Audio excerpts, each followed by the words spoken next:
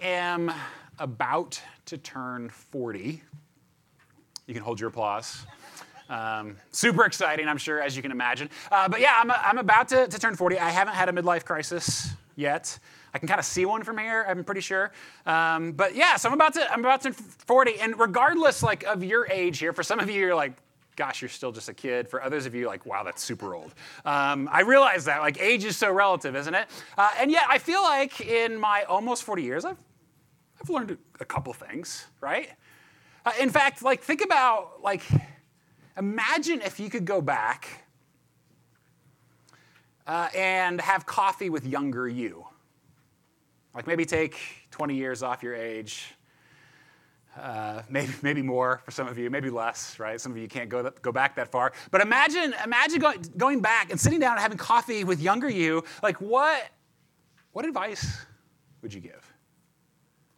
What things would you say to yourself in that moment? I mean, you probably have a few. I can think, certainly invest in Google. That would be high on the list.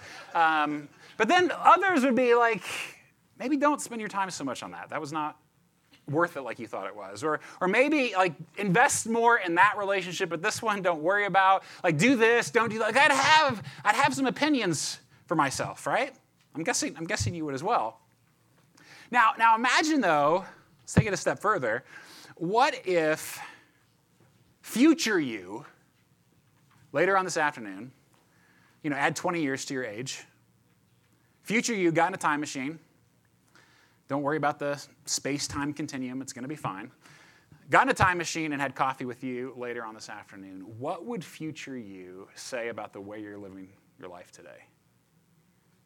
What advice would they give you? I mean, have you ever thought about that?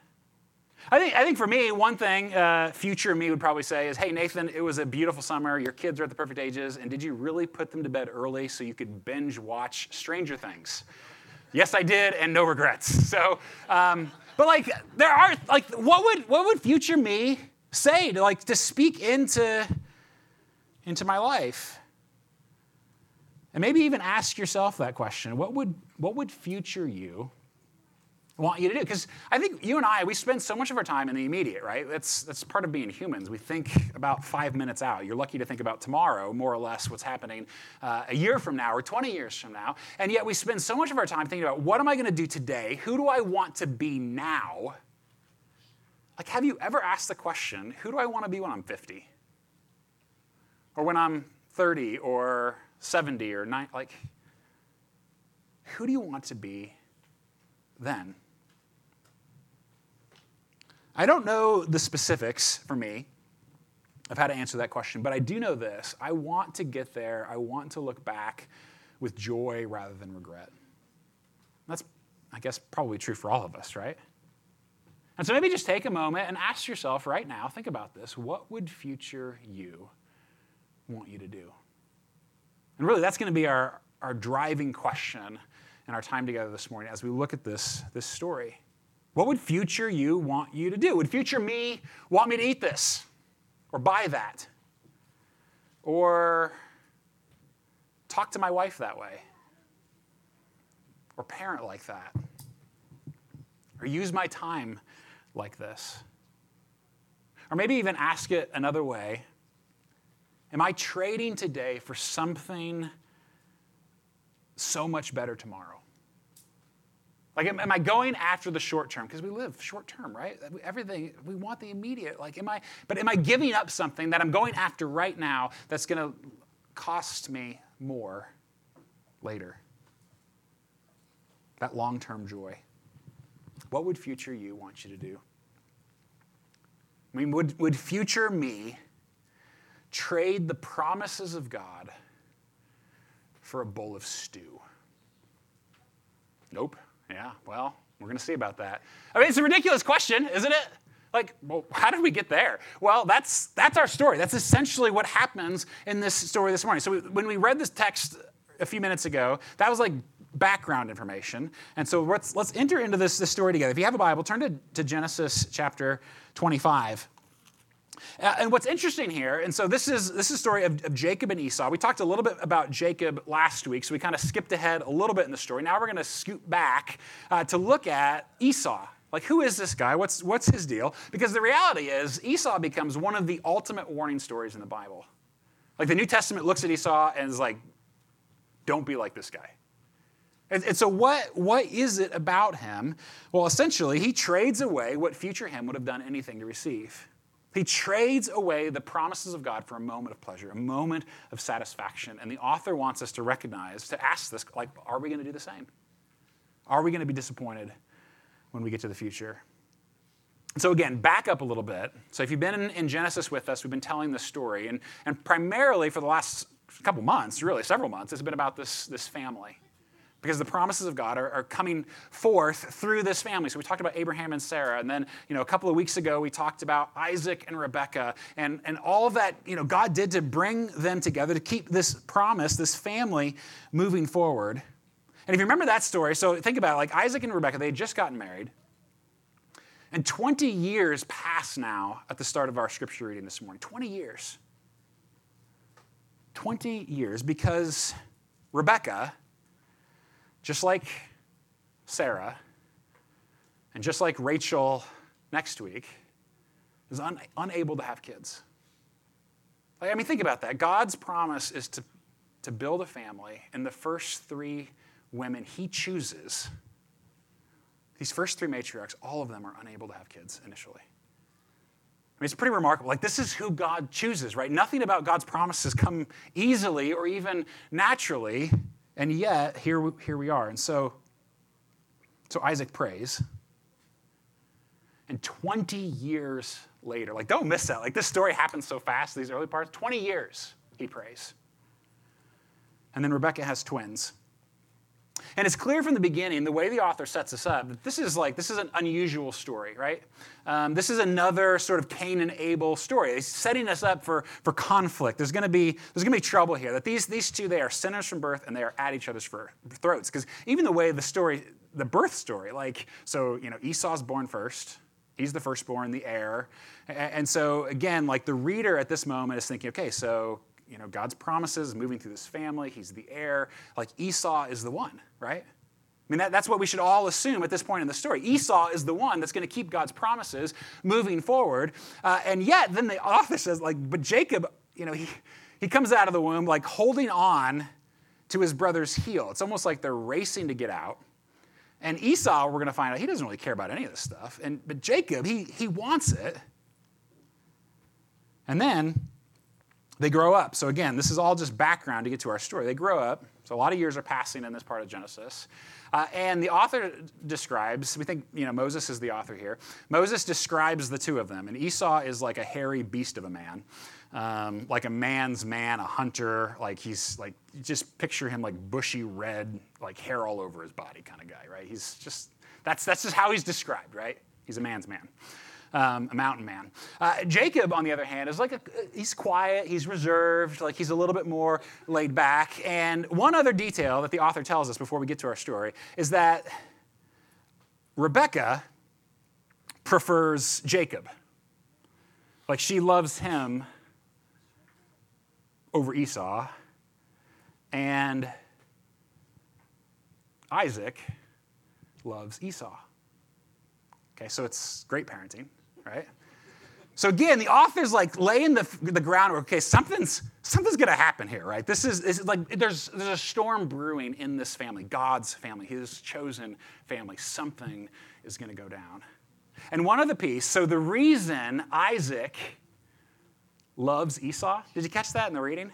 It's ridiculous. It's because Esau would bring him meat. That's why he loves his son more. Because he was a hunter and he loved the game. It's like, I love meat as much as the next guy, but I'm not going to pick my favorite kid over it, right? I've got other reasons to pick my favorite child. But that's the background. And then we get to our actual story. I know that was a bit much, but that's all helpful in understanding that there's a storm brewing in this family. And so verse 29 then, this is where it really picks up. Let me read that. Once when Jacob was cooking stew, Esau came in from the field, and he was exhausted. And Esau said to Jacob, "Let me eat some of that red stew." for I'm exhausted. I'm going to go to verse 31. Jacob said, well, sell me your birthright now. And Esau said, I am about to die. Of what use is a birthright to me? Now, it's pretty clear, okay, Jacob is a stinker in this story. Okay, he's not a great person, and we saw this last week. We'll see it again in a couple weeks. Like, God is going to deal with Jacob, right? It's important. It's most likely it's premeditated. Like, he's trying to exploit his brother's weakness to gain the upper hand, okay? It's not great. But what Jacob wants is in itself a good thing. Whereas Esau, we're going to see, he doesn't even care. And even the way this story is told, we kind of miss some of it in the English text, but in the Hebrew, it's a little bit clearer in some of the commentators, scholars that I've read. So at first you kind of have sympathy on Esau. If you just read it in the English, like, well, he's starving. Like, he says he's dying. He's really, really hungry. But don't miss the fact that the author just told us when he came in from the field. Not some long journey. Not some harrowing experience. Like, this is a day's work. Like, I'm hungry when I get home from work too, but I'm not dying. So what's happening here is Esau, it's so over the top. Like, he's not dying. He's not starving. He's just hungry. Poor little guy, right? And even the way, the language here, scholars talk about, so he kind of just keeps rambling on in this first part of the story. And scholars point out that the Hebrew he uses is almost like substandard Hebrew. It's like sort of like caveman language. Like, what he actually says in the Hebrew is, give me some of that red. I don't know why he has such a deep voice or a southern accent. It's probably my own issues, but like, give me some of that red. That's what he calls it, red, right? Like, red stew is my favorite. Right? It's ridiculous. And even the word for eat there is often used for feeding animals. So it's like, give me num-num. He's just, the author here is just pointing out subtly and all, like, this is ridiculous. It's so over the top. Like, Jacob's not great in this story, but Esau, he is controlled by food. He loves it too much. And it turns him into some sort of an idiot to get more of it. Even just remember, this is why his dad loves him, because he brings him food. So this is like father, like son kind of thing happening here. And even if the next story coming up here is Jacob tricks his dad because of he uses food to do that. So the author is showing us that, man, their loves are just disordered. Like, Esau is enslaved to his appetites. He wants what he wants when he wants it. And his master is his stomach. And he's about to trade something of eternal significance for a bowl of red. Okay, but who cares, right? It's just a bowl of stew. But what's really at stake here? It's the birthright. Okay, well, that's not helpful. That means nothing to us culturally, right? But in the ancient Near East, this was a really big deal. And so, the birthright for them, it was not only would the firstborn inherit a double portion, typically, of the inheritance, so receive twice as much. So those of you who are the oldest, not bad. Those of you youngest, sorry, you're just out of luck. Not only that, but you would have this higher place of esteem, of respect within that culture. It was a big deal. But more than that, and this is what's so important, this is what the author keeps pushing us towards, is that regardless of what Jacob and Esau believe at this point, and frankly, at this point, I have doubts about both of them. I don't think they really know Yahweh yet. Jacob will, that's clear. But at this point, it's a little sketchy, isn't it? And yet, I'm sure they've heard the stories, right? Growing up in that family, are you kidding me? They'd heard the promises. Yahweh this, Yahweh that, God's promise that, Grandpa Abraham, right? They knew all of the stories, but I'm not sure they believe it. I don't think either of them really know what's at stake in this moment. But the reader does. Again, that's us. That's the original people reading this story.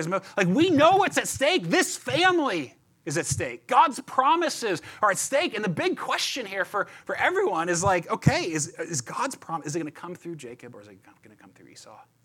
Like at the end of this story, is God's family, is it going to be Abraham, Isaac, and Esau? Or is it going to be Abraham, Isaac, and Jacob? God's promises to redeem the world is going to come through one of them. Who will it be? It's a lot at stake, isn't it? And so verse 32, Esau says, "Of what use is a birthright to me?" And then Jacob said, "Swear to me now." So he swore to him and sold his birthright to Jacob. Again, they'd heard the stories. They knew the promises. What use is any of that to me? I'm hungry. And again, even though it just seems so ridiculous to us, and yet, you've been there, right? You know that's how temptation works. It's what it does when those moments, desire clouds out reason. The consequences vanish from our imagination. God's promises become worthless. Future you is silenced. But it just smells so good. And as it overcomes us, it is as if God is dead to us. All for that split second of relief. Which is so often all that it is, right?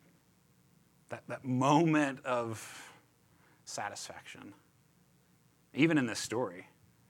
Verse 34, it's often how long it lasts. Verse 34, look how this story sort of wraps itself up. Then Jacob gave Esau bread and lentil stew, and he ate and drank and rose and went.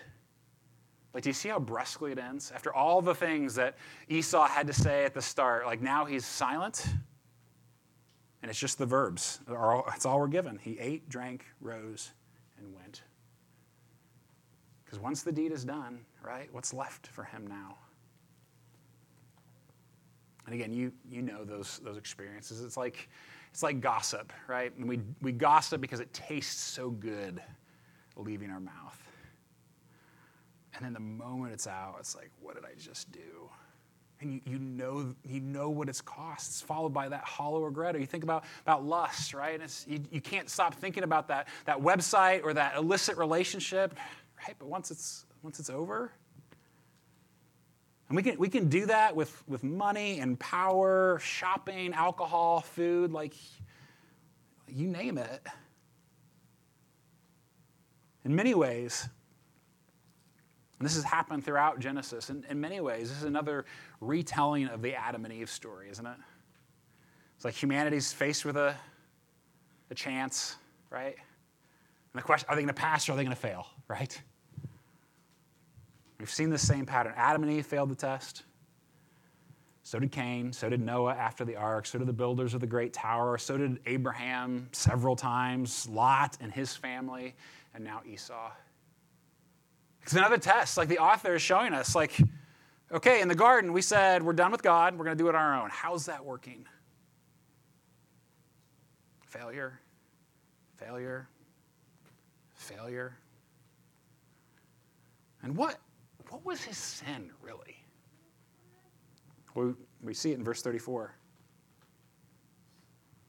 Thus Esau despised his birthright. He treated God's promises with contempt. I don't want those promises. Those aren't for me. And he betrayed his future self for a moment of satisfaction. And even the way the New Testament writers reflect on this story, so Hebrews chapter 12 in the New Testament, so that's written particularly for us as Christians, right, for the church, and it has this sort of haunting short commentary on this story. It's actually, it's kind of heartbreaking. Listen to what it says in Hebrews 12. See to it that no one fails to obtain the grace of God, that no root of bitterness springs up and causes trouble, and by it many become defiled, that no one is sexually immoral or unholy like Esau, who sold his birthright for a single meal. For you know that afterward, when he desired to inherit the blessing, he wanted to go back, right? Future him wanted to go back. When he wanted to go back, he was rejected, for he found no chance to repent, though he sought it with tears. The author there is reflecting back on this story and the story in Genesis 27. It's when Esau realizes what he's done, that not only has he given up his birthright, but he's lost his dad's blessing. He who had always been the favorite of his father. He lost the blessing. And it says there that as soon as Esau heard the words of his father, he cried out with an exceedingly great and bitter cry. But it did no good. Future him regretted it. Would have done anything to go back. Future him couldn't believe his foolishness for red. But future him can't change the past, so future him dies in regret. It could have been Abraham, Isaac, and Esau. Father of the Jewish people, the focus of the Old Testament, it could have been his family and the genealogy of Jesus. Think about that. It could have been Esau, but it's not. In the book of Hebrews, written for us as Christians, I mean, it just couldn't be clearer the way the author describes this story. Like you and I could do the same thing. Future you could hate you for your choices. Seriously. And so what would future you want you to do? I think there are 3 lessons for us in this story as we try to wrestle with that question. What would future me, right? What would he want of me? I think there are 3 lessons that come out pretty loud and clear for me in this story. First of all, and this one, well, these first 2 are pretty difficult, but this first one I think in particular is just so counter to our culture. Like some of you are going to hear it and you're just going to roll your eyes. You're just not going to believe it because culturally it sounds ridiculous. And yet it's what this story is teaching us. First lesson from the story is that there are things you can lose and never get back. There are things in life you can lose and never get back. And again, we don't believe that because I think for most of us, like we believe our lives are like a choose your own adventure novel.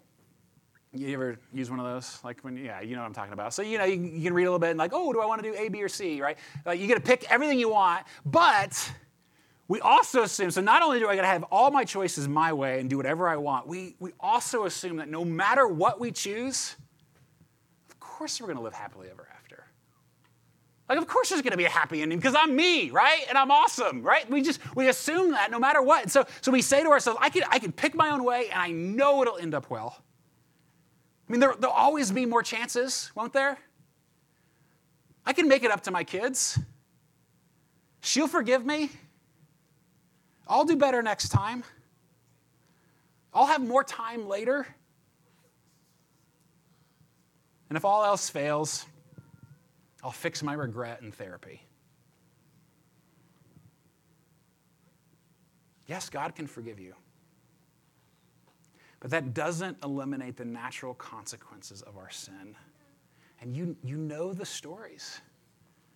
How we can lose so much in such a moment. I mean, the relationship that's been ruined with a word, like it just came out of your mouth and that it'll never be the same. Like you can't go back. You can't go back. Or the integrity that's been lost over a quick financial decision. You don't even remember what the money was for, right? And you lost part of yourself in that moment. Or the way a spouse or kids will never be the same because of your controlling abuse. Or I think about a good friend of mine. And you know this, like you have a friend like this or a friend of a friend, like we all do. But for me, it's personal. A good friend of mine, a former pastor, my age, husband, father, the whole thing, who in a moment lost everything. All of it. Will God forgive him? Yes, I absolutely believe that. Did he learn his lesson? I think so. Will his life ever go back to the way it was? No. Will he ever stop feeling regret in the pit of his stomach? No. Will he ever stop hating himself? I hope so. Listen, friend, Jesus doesn't just want to save you from your sins. He wants to save you from a lifetime of regret. Obedience to God isn't just right, isn't just our duty or responsibility as his people. Obedience to God isn't just right, it's better. It's good. It's for our flourishing. It's to prevent the regret that's so easy to have. So ask yourself, what would future you want you to do? That's the first lesson. Second lesson is that your appetites can serve you or enslave you. They can serve you or enslave you. In their place, our appetites are good, right? And I love food, probably more than most of you. And I don't know about anybody else in this room, but I would love to try some red right now. Just to, like, what's all the fuss? Like, anybody else? Like, what is this? It's got to be amazing, right? I love food. And food in its, in its place, in moderation, right? Alcohol or sex and marriage, like Netflix and everything else. Like, the reality is, in their right places, our desires are good. They are gifts. And yet, every one of your appetites, every one of them, it doesn't matter what it is, like every one of your appetites out of control, and you could regret it forever. The moment we lose control of our desires, they could destroy us. I mean, Paul talks about this a little bit in Philippians. He writes, "For many of whom I have often told you and now tell you even with tears, walk as enemies of the cross of Christ. Their end is destruction. Their God is their belly, and they glory in their shame." And what does it look like to make Jesus your enemy? It means to make your stomach your God. It means to make your appetites, your desires, to let them rule over you instead of him. And again, this is another one I think it's just, and we talk a lot about this as a church, but like this is just so unbelievable for us as a culture. Like, our highest value culturally is absolute total freedom. Right? That's how we've defined the good life. Nobody can ever tell me what to do, no matter what it is. I get to do whatever I want, whenever I want, and you can't say a thing about it, right? That is how we've defined the good life. And so, I mean, think about, like, why would we deny ourselves anything in a culture like that? I mean, even just ask yourself, like, when is the last time you have denied yourself something? Because it's just a little red. But what did it cost?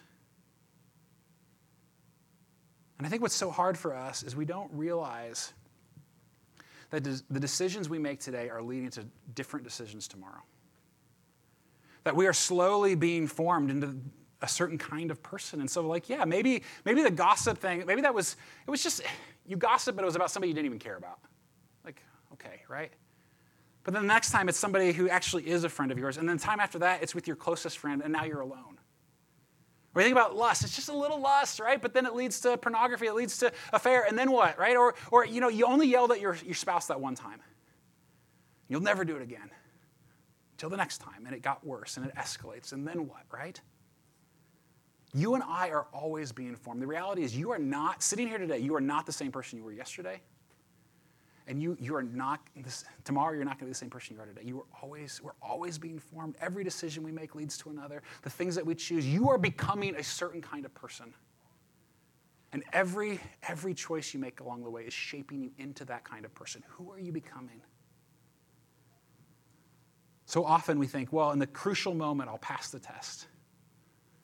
But the reality is, if you failed it 1,000 times in smaller ways leading up to that, who's to say?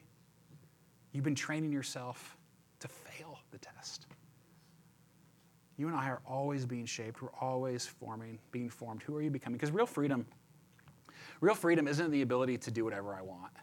And that's a lie our culture tells us. Real freedom is the ability to say no to my desires, to like know the difference between good desires that I have and bad desires, and be able to control them. Real freedom comes in the power to say no to what you think you want now for something you're going to want better, even more in the future. That's freedom. And what God is offering you from this day on is a life free of regret. A life where he begins to show you where real joy is. With the ability to say no to what you think you want, and future you will thank you for it. What would future you want you to do? And finally, last thing, third lesson, so that you can decide today who you want to become tomorrow. It's a pretty amazing reality, right? You can just, in this moment, and I know it sounds really easy, like it's just, well, if I decide, then it's going to happen. No, it's obviously you need community around that. You need practices that help form you. You need to be being shaped in those ways through God's Spirit. Absolutely. And yet, there is an intention involved. There is a decision that comes. You can decide today who you want to become tomorrow. Do you want to let your stomach, your appetites be your God? Or do you want God to be your God? Maybe another way of looking at this or asking that question is, what do you want said at your funeral? I mean, I have a hunch, right? For all of us, we all kind of generally want the same things. Well, how do you be that kind of person that gets those kind of things said? Because I've been a pastor for 14 years. I've done a lot of funerals, and I've done them for people who lived well, loved well, died well with hope in Jesus. And even though those funerals are hard, like there's a bedrock of joy and hope in those settings. I've also done funerals that are the exact opposite of all that. In fact, I can remember one in particular. It was early on in being a pastor where, it's heartbreaking, but it became absolutely evident within about a minute that everybody there was glad she was dead. And I realized, like, that's an extreme example. Everybody is like, well, that's not going to be me. Well, I hope not. But what's the difference? It's every single day. It's living with the end in mind. It's saying no to dumb things so that you can say yes to the best thing. It's a life surrendered to something bigger than your own desires. What would future you want you to do?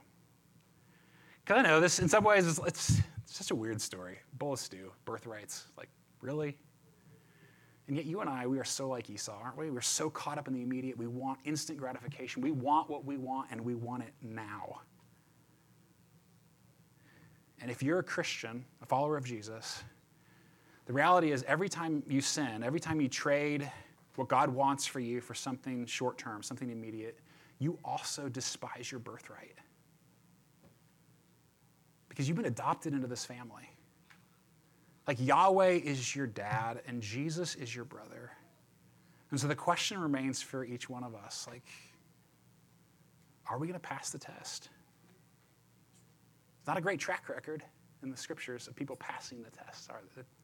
Failure, failure, failure. How are we going to pass it? Well, let me tell you how. It's through one of Jacob's descendants, not Esau's, by the way. Did you know that there's a story in the Gospels where Jesus is like really hungry? Do you know this one? Like not just like came in after a hard day at the field hungry, but like 40 days of fasting in the wilderness, truly starving hungry. And Satan comes to him and says, hey, I can give you bread. Like that's a legitimate desire. Like Jesus needed bread, right? And there's nothing wrong with bread, right? All of that was fine. It was a normal desire, but I said, I can give you bread. All you have to do is give up on this foolish quest to rescue these humans. Adam and Eve failed the test. Esau failed the test. You and I failed the test. Jesus passed. He said no to short-term gratification for what he wanted as the redemption of all of us in this room, the redemption of all things. Like that he, instead of trading a moment of satisfaction, he denied himself and eventually took up a cross. And he died to forgive us of our regrets and our failures. And not just forgiveness, sometimes we stop there. He also died to give us his victory. Because the reality is, if you're with Jesus, he passed the test for you. Because he knows you and I are going to fail. He passed the test for you, but another thing that we often forget is that the same Spirit that empowered Jesus to pass the test, and the same Spirit that raised him from the dead, that same Spirit lives in all who trust him. Like, do you believe that? That Spirit, that power lives in you, which means you don't have to eat red anymore. You don't have to yell like that anymore. You don't have to lust anymore. You don't have to drink like that or spend like that or gossip like that or spend your time in anger or bitterness or unforgiveness. You don't have to do any of that anymore. Because Jesus, not only has he passed the test for you, he has empowered you and me with all that we need to be able to follow him. and forgiveness along the way when we fail. And so what would future you want you to do? Run to Jesus today and every day. And in just a moment, we get a chance to practice that, right? We're always being formed, and so we're going to come to this table. We do that every week. This feast, not that destroys us like this weird stew, right? But a feast that truly satisfies us. So before we go to the Lord's table, though, let's just take a minute to reflect, to think about these things, to maybe confess our sins, to reorient our loves. And if it helps, I've got a slide for us here. Maybe just fill in the blank. Maybe just spend the next minute doing that. If I continue to blank, and I think many of us, like instantly something's coming to your mind, like of what that blank is, that thing is. If I continue in that direction, I could end up blank. Or maybe the opposite side of it, if I don't start blank, something positive, I could end up blank. Why don't we take a minute or so to think about these things and reorient our loves? Let's pray together.